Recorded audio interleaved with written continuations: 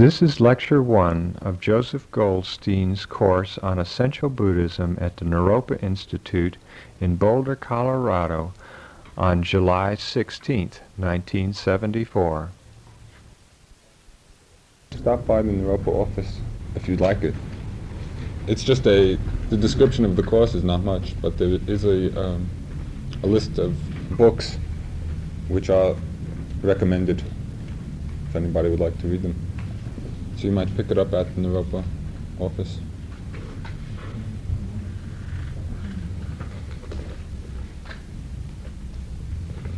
People are taking it for credit.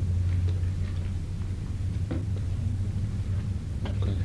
Toward the end of the week or next week we can discuss what you should do.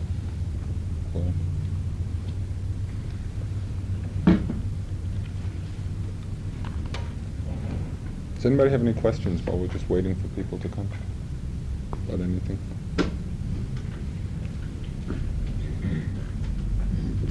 Is this essential Buddhism? As opposed to non-essential Buddhism.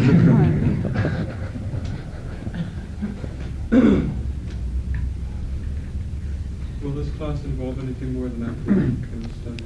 Most certainly. That's going to be all of the discussion. Most of the discussion is going to evolve about how it relates to the practice, and there's going to be meditation instruction, and an hour of the class will be in meditation.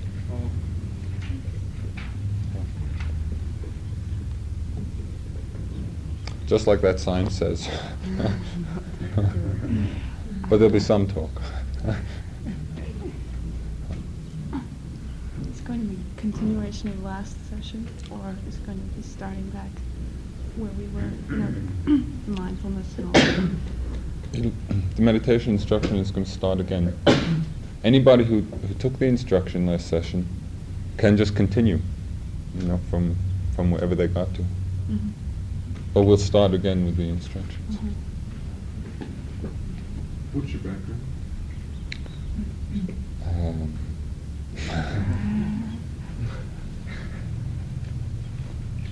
I studied some philosophy. I was in the Peace Corps in Thailand, and that's why I got into Buddhism. Then I came back and tried to do a retreat and almost went crazy. I figured that I needed a teacher. So I went to India to look for a teacher, and I found a person who teaches the kind of stuff that I'm going to be teaching here. I met a teacher in India who teaches this kind of insight meditation, right, vipassana meditation, and over a period of 7 years I was with him studying. That's about it. As you will see, that does not mean anything at all. He asked me if I'm a Buddhist. Oh, yeah, I took the meditation course with Rinpoche last time, the lectures, and then I did the sitting meditation on the breath, and I'm wondering, will this in any way conflict with that, or can I just I didn't get into a lot of intellectual study with it, Right. because I'm just not there. I want to practice, and I'm not concerned about that right now. I'm not relating to it, so I figured that was all right, but that's how I am, Right. You think this will conflict with that or not? It won't conflict. The course is going to be set up more or less as follows. There's going to be about a 45-minute talk about things mostly relating to the meditation experience and some of the basic teachings of the Buddha. Then there'll be a discussion for about 45 minutes, just questions, and then there'll be meditation instruction and an hour of meditating. The kind of a meditation we're going to be doing is essentially the same thing that Rinpoche is teaching, although somewhat systematically more developed. Okay? He was giving the beginning of the practice without really laying out how it develops, how it expands, right? Just with the awareness of the breath. This particular technique of developing insight by the end of the 5 weeks, will encompass all objects of mind and body in the field of awareness, although we'll be starting with the breath. So you can just do what you feel comfortable with. Okay? You know, if you'd like to come closer, those of you in the back, there's plenty of room here.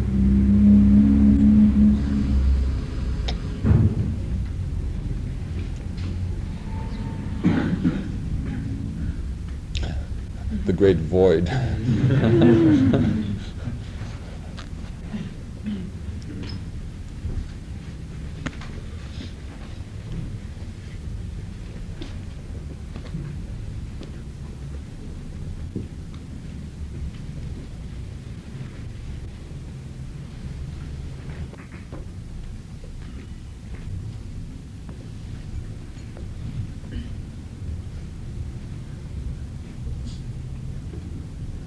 There's an old prophecy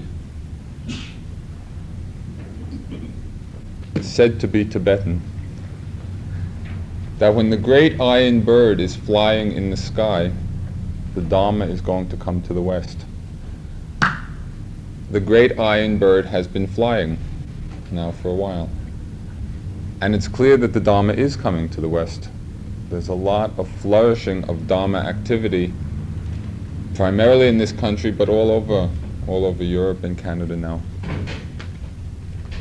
It's important to try and understand what the word Dharma means, so that we can get some clear perspective about this flourishing of activity now. Dharma is a Sanskrit word, and its most general meaning is that of the law, or the way things are, the way things are happening, the Tao, the process of things. All of that is the Dharma. How things are happening. There's also a more specific meaning of the word Dharma, and it is each of the discrete psychic and physical elements which make up our being. All of the different elements of matter in our body are called dharmas. Each of the elements of mind, thoughts, visions, emotions, all the elements of our mind, our personality, each of them are called dharmas. So not only does Dharma mean each of these elements which comprise our being, but also the laws governing them, the laws governing their process. The task of all spiritual work is to explore the Dharma, right? To uncover, to penetrate into the nature of the Dharma within us. That is, to explore all of the different elements of mind and body, and also to discover, to explore how they are all working in process, the relationships of them.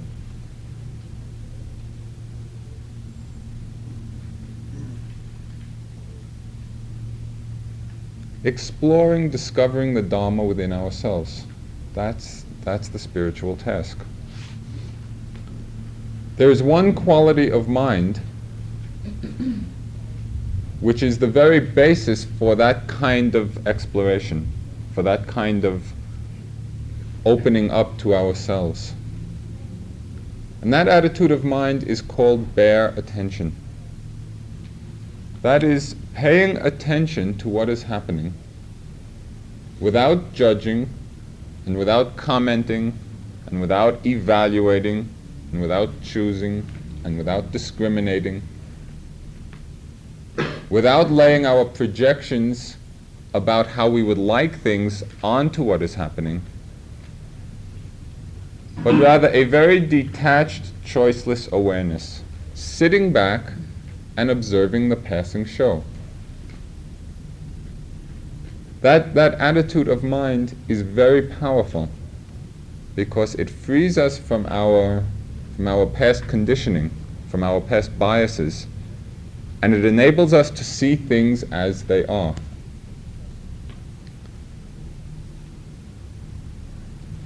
In Suzuki Roshi's book, Zen Mind, Beginner's Mind, he said that the purpose of studying Buddhism is not to study Buddhism at all, but to study oneself.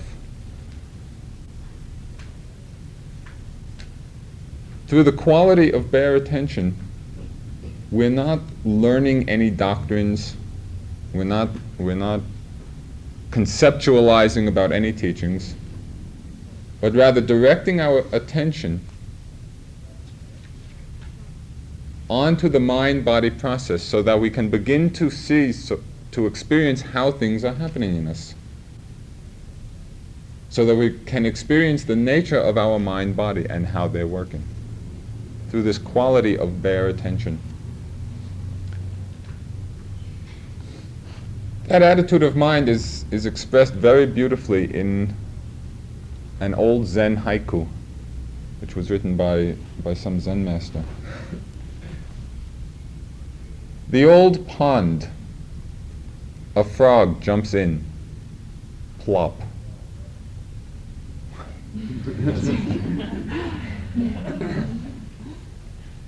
Plop. Not, oh, what a beautiful day it is, and the sound of the frog in the water is so heavenly, and none of that. A simple, direct experience of what it was that happened. Right? Not long conceptualizations about it. Rather, the full awareness of the experience in the moment. The old pond, the frog jumps in, plop. That's bare attention. And that's the quality of mind which we have to cultivate in order to see with that kind of clarity what it is that's happening in ourselves.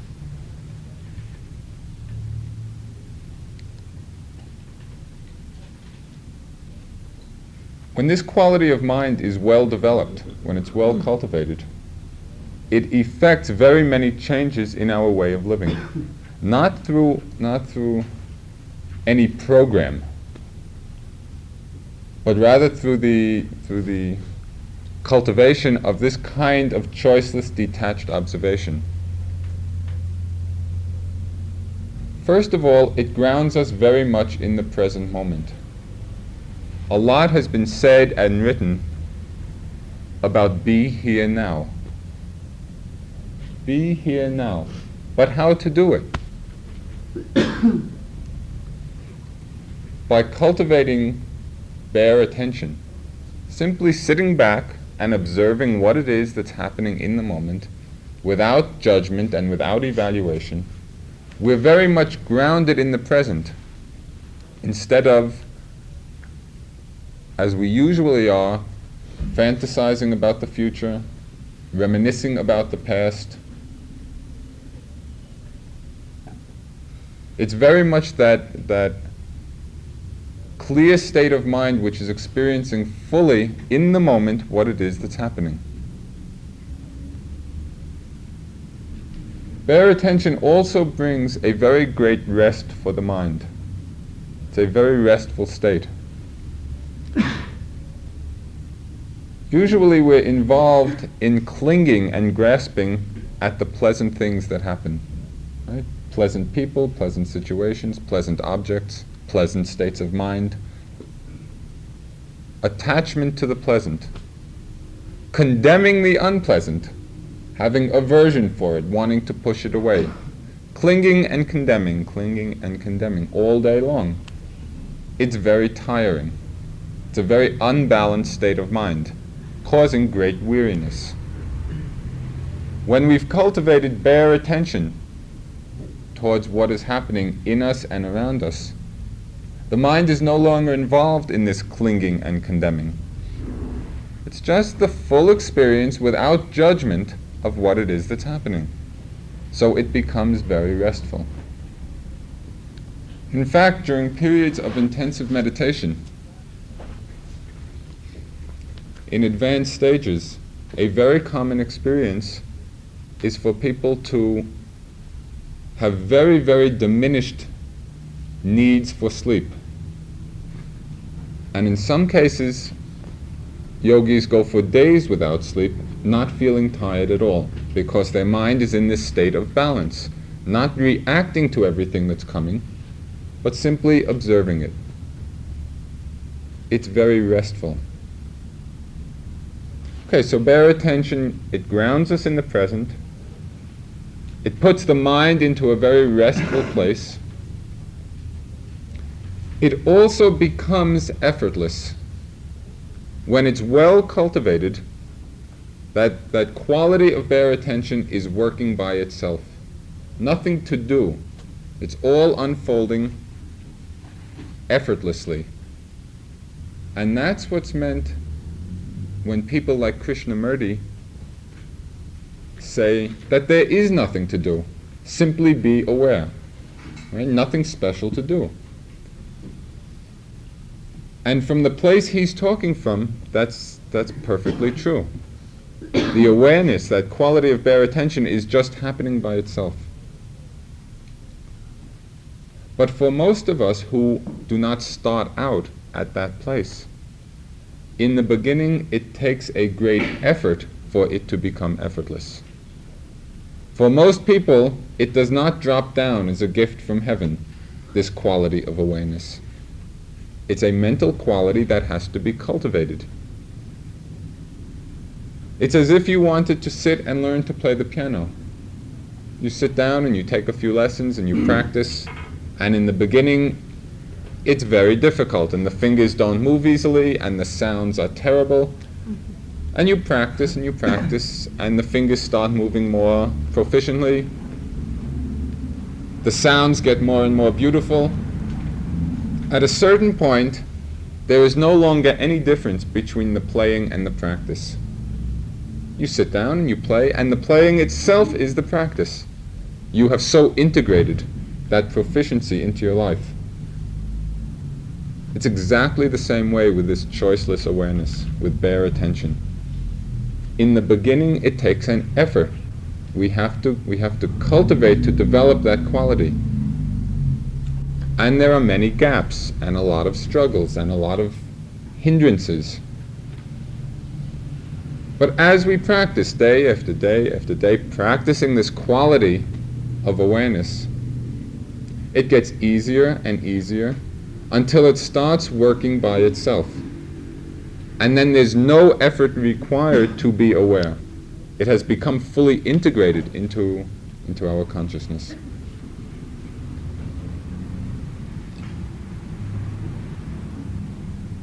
So the whole direction of the practice is very much towards this state of effortless awareness. But that's a state that has to be cultivated. We must make the effort to reach the effortlessness. Also, bare attention, this sitting back and observing the flow of things, is very universally applicable, which means that it's not just when we sit for half an hour or an hour in the morning and an hour in the evening. Meditation is at that time, and the whole rest of the day we go about forgetful. There's not so much point in that. There is no time and no situation when awareness is not appropriate. Whether we're sitting or standing or lying or walking or working or talking or eating, engaged in whatever activity we may happen to be doing in the moment, awareness is appropriate. We should cultivate that state of bare attention on all objects, on all situations, on all states of mind, so that we begin to wake up to who we are, to what we're doing, so that we can see what's happening.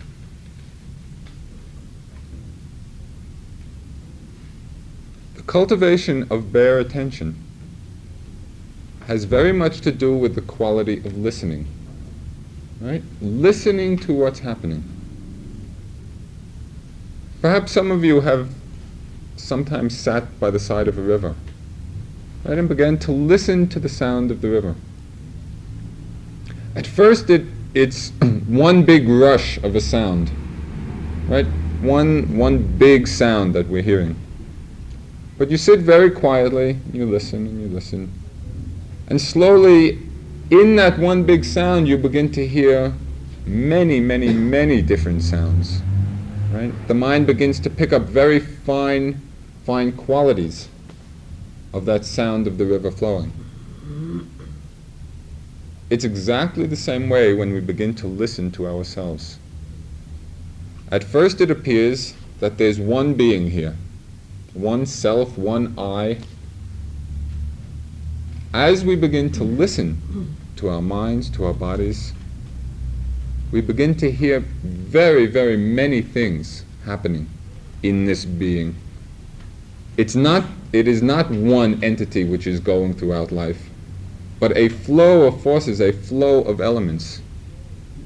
And as we listen with a very calm, quiet, detached, attentive mind, we can experience on very, very microscopically subtle levels everything that is happening in this process. All through the cultivation of this quality of awareness, of bare attention. Sitting back and listening to what's happening, not adding anything to the flow, not projecting anything onto it, not expecting that it should be one way rather than another. Rather experiencing fully as it comes, as it arises. Choiceless awareness.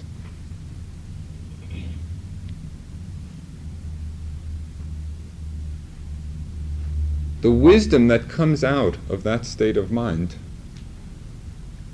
has to do with understanding the inherent characteristics of all existence, the characteristics of all processes of mind and body.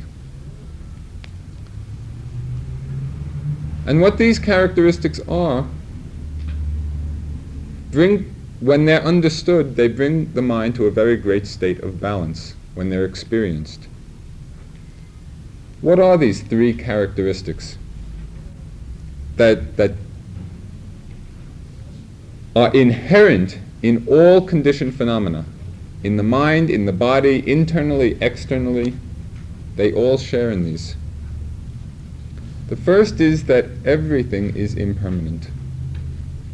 There is not a single element to be found any place within this process that is permanent. The elements of matter are arising and passing away. The elements of mind are arising and passing away. Consciousness itself, the knowing faculty, is arising and passing away at each moment. There is no one who's sitting back and observing it, no entity behind it all. It's all this flow of process. Everything impermanent, everything in flux, nothing to hold on to. When we begin to experience this flow of impermanence in ourselves on deeper and deeper levels, that's when the mind begins to let go, to stop clinging, to stop being attached, because it sees everything as arising and vanishing in the instant. There is nothing to hold on to. It's like trying to grasp a bubble on water. As soon as you grasp it, it bursts, it vanishes. All the elements that comprise our being very, very much share this characteristic of impermanence, of arising and passing away in the moment. The second characteristic of all conditioned phenomena is that precisely because they are all impermanent, they are all inherently unsatisfactory. Unsatisfactory in the sense that they are incapable of being a source of lasting happiness, of completion, of perfection. Something which is in its nature momentarily impermanent cannot possibly be the cause of any kind of permanent happiness, because that cause itself is arising and vanishing moment to moment. So people who make a big investment in this flow of phenomena as being the cause of their happiness are destined to very great suffering.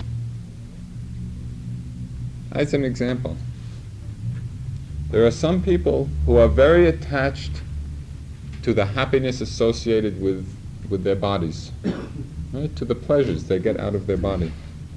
And their whole lives revolve about cultivating that cause of happiness. It is inevitable that having taken birth, the body is going to get old and diseased and decay and die. And there is no way that any one of us will escape ending up as a corpse. It is inevitable, it's part of the law. For someone who has invested in this body as being a cause for their eternal happiness, in the process of decay, of dissolution, there's going to be very great pain involved. And that example can apply to anything that we're very attached to, right? Trying to hold on to some state, some situation, some person, something which we think is going to be the cause of our permanent happiness, our permanent well-being. It's impossible. It is not in harmony with the laws of the Dharma, with the laws of nature. That's what's meant by the characteristic of unsatisfactoriness, because it's all impermanent. The last characteristic of all existence, which is the very essence of what the Buddha taught, the very heart of the Buddha's teachings, is that in this whole process of mind and body, there is nowhere to be found anything which can be called a self or an I or me or mine, because it is all impermanent. There is nothing which lasts even a moment. A very rapid arising and passing away of all phenomena, mental and material. There is no entity which abides in that process, which is experiencing it. No one behind the process. You said there was no soul? There is no abiding, constant, permanent entity of any kind whatsoever. It is all in process, all changing. But this is the great conditioning, this concept of I, of self, of soul, of me, of mine. This conditioning is very powerful in us. And very much of the meditation practice and all spiritual work involves seeing things as they are. That is, not projecting concepts onto the process, but just sitting back and observing them. And in this process of observation, of bare attention, all these three characteristics are revealed. Whether one knows about them or doesn't know about them, or whether they're believed in or not believed in, it's irrelevant, because it's not a conceptual understanding. It's a very intuitive experience of the nature of things that comes when the mind is silent. And it's only in that silence of mind that the development of wisdom can happen, right? True understanding of the nature of things. And so very much of the meditation practice is precisely in developing that silent awareness of mind, so that we can begin to see how things are working, not how we would like them to be or how we think they should be, but just observing things as they are.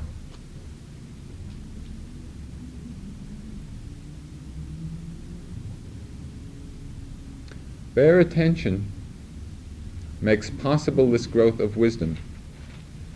And it happens when the mind has achieved a very great balance.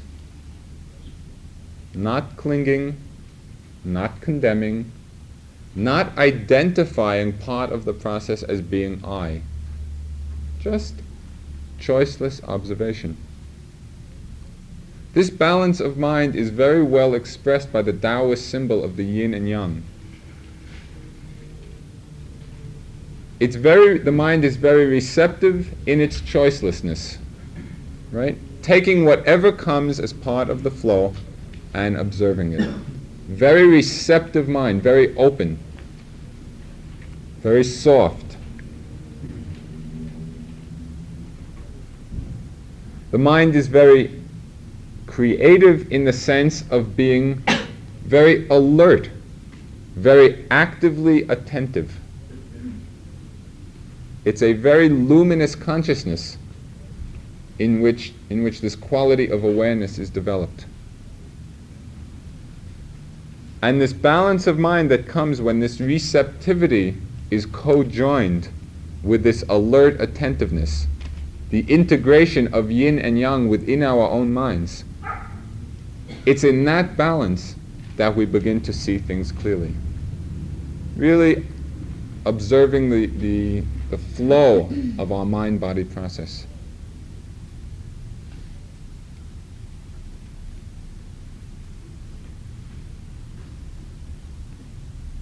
It's important to understand that wisdom does not come from any particular object, any particular state. We're not striving to attain anything special. It's in the balance of mind and the observation of the process of things that wisdom arises. Also, Suzuki Roshi, he devoted one chapter in his book calling it Nothing Special. There is nothing special in our mind, in our body, in the way things are happening. All things are equally impermanent. So there's no special thing to want to attain or to grasp at or to hold on to.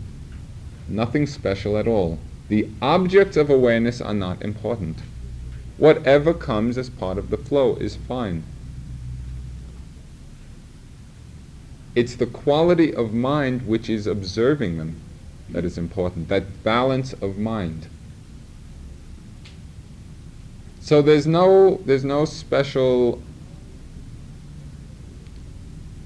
desirability to have lots of far-out experiences, like to be levitating off the ground, or to astral travel, or many of the things that can happen or might happen. They are all nothing special, all more things happening, all subject to the same laws of impermanence. What we want to do is to let go of everything, not identify with any state whatsoever. To become free on all sides, not to get attached even by golden chains to anything that's happening.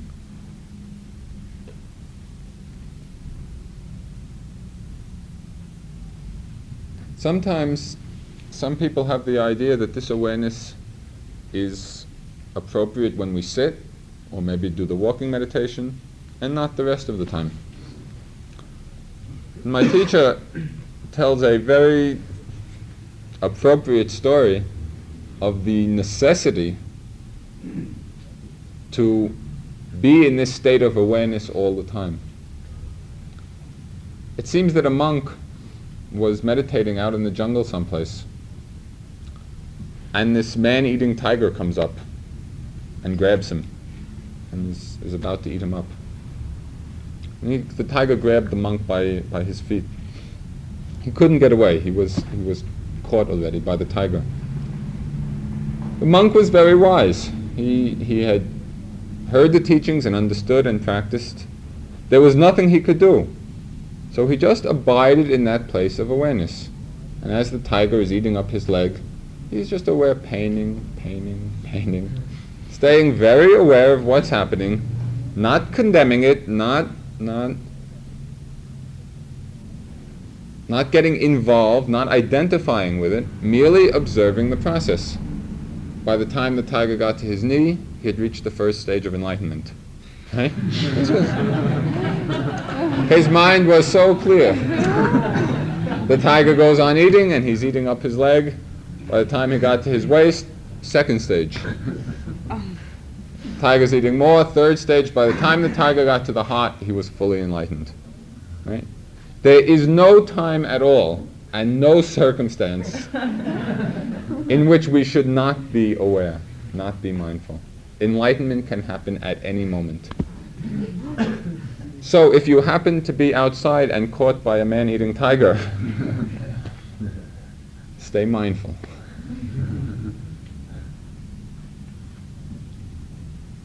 There are two qualities of mind, two factors of mind, which have to be cultivated in order to develop this state of bare attention.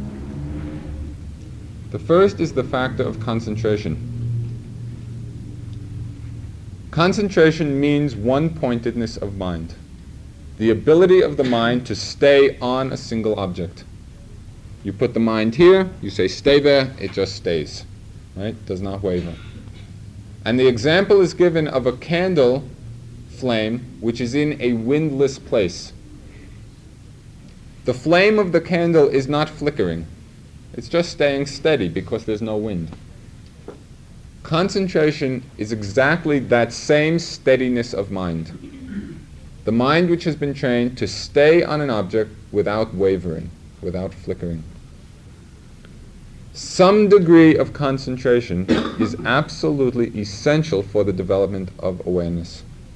The mind that is very scattered, that cannot stay on an object, it is very difficult to develop any kind of penetrating insight. We need that strength and steadiness of mind to begin to observe how things are happening.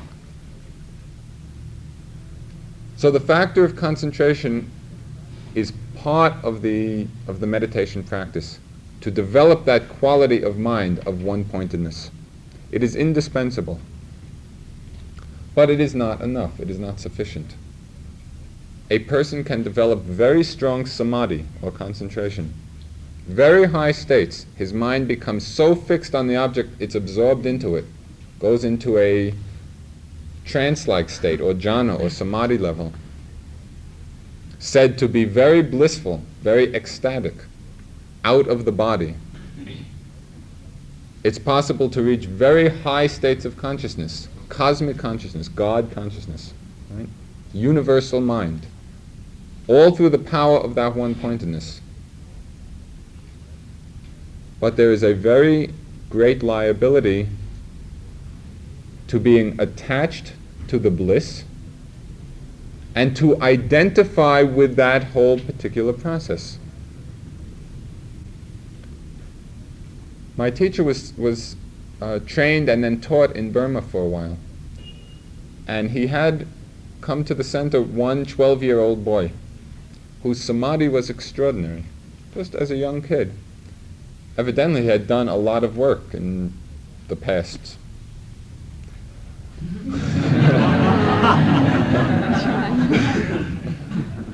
And my teacher trained him in the samadhi practice, in the concentration practice. And he reached this level of concentration, of samadhi, called universal consciousness. Right? An extraordinary attainment, very high degree of concentration. And he came down from wherever that place is, and he was asked what had happened, what was it like? And he said, I'm God, because my consciousness encompasses everything. There's nothing which is not part of me. Right? Universal consciousness. That's a very nice place to hang out, I'm sure. One can become God in that sense. expanding one's consciousness to include the entire universe. It is not the end. It is not freedom. It's a very powerful state of mind, very extraordinary, but still part of the wheel, still processes going on, still impermanent. The development of concentration by itself can lead, when very well developed, to states of mind like that. That is not wisdom. That is strength and power of mind. Wisdom comes from understanding the process of things, not from attaining to any special state. It's through the development of this second factor of mind, which must be cultivated along with concentration, that makes the growth of wisdom possible. And that's the factor of mindfulness. Mindfulness means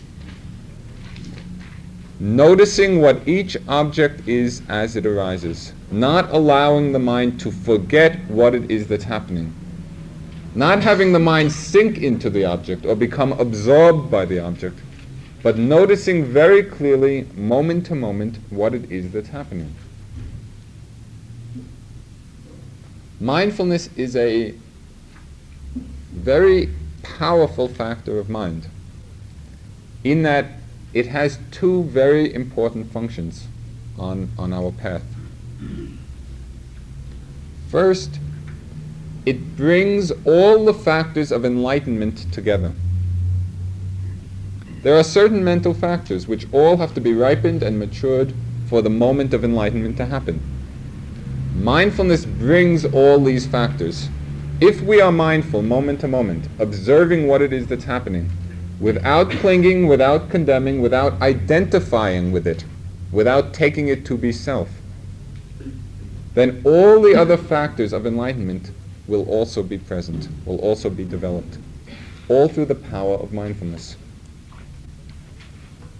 But it's also not sufficient to just have these factors of enlightenment present. They all have to be in balance.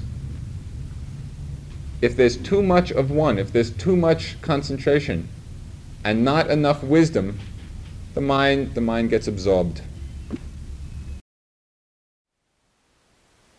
Thank you for listening. To learn how you can support the teachers and Dharma Seed, please visit dharmaseed.org/donate.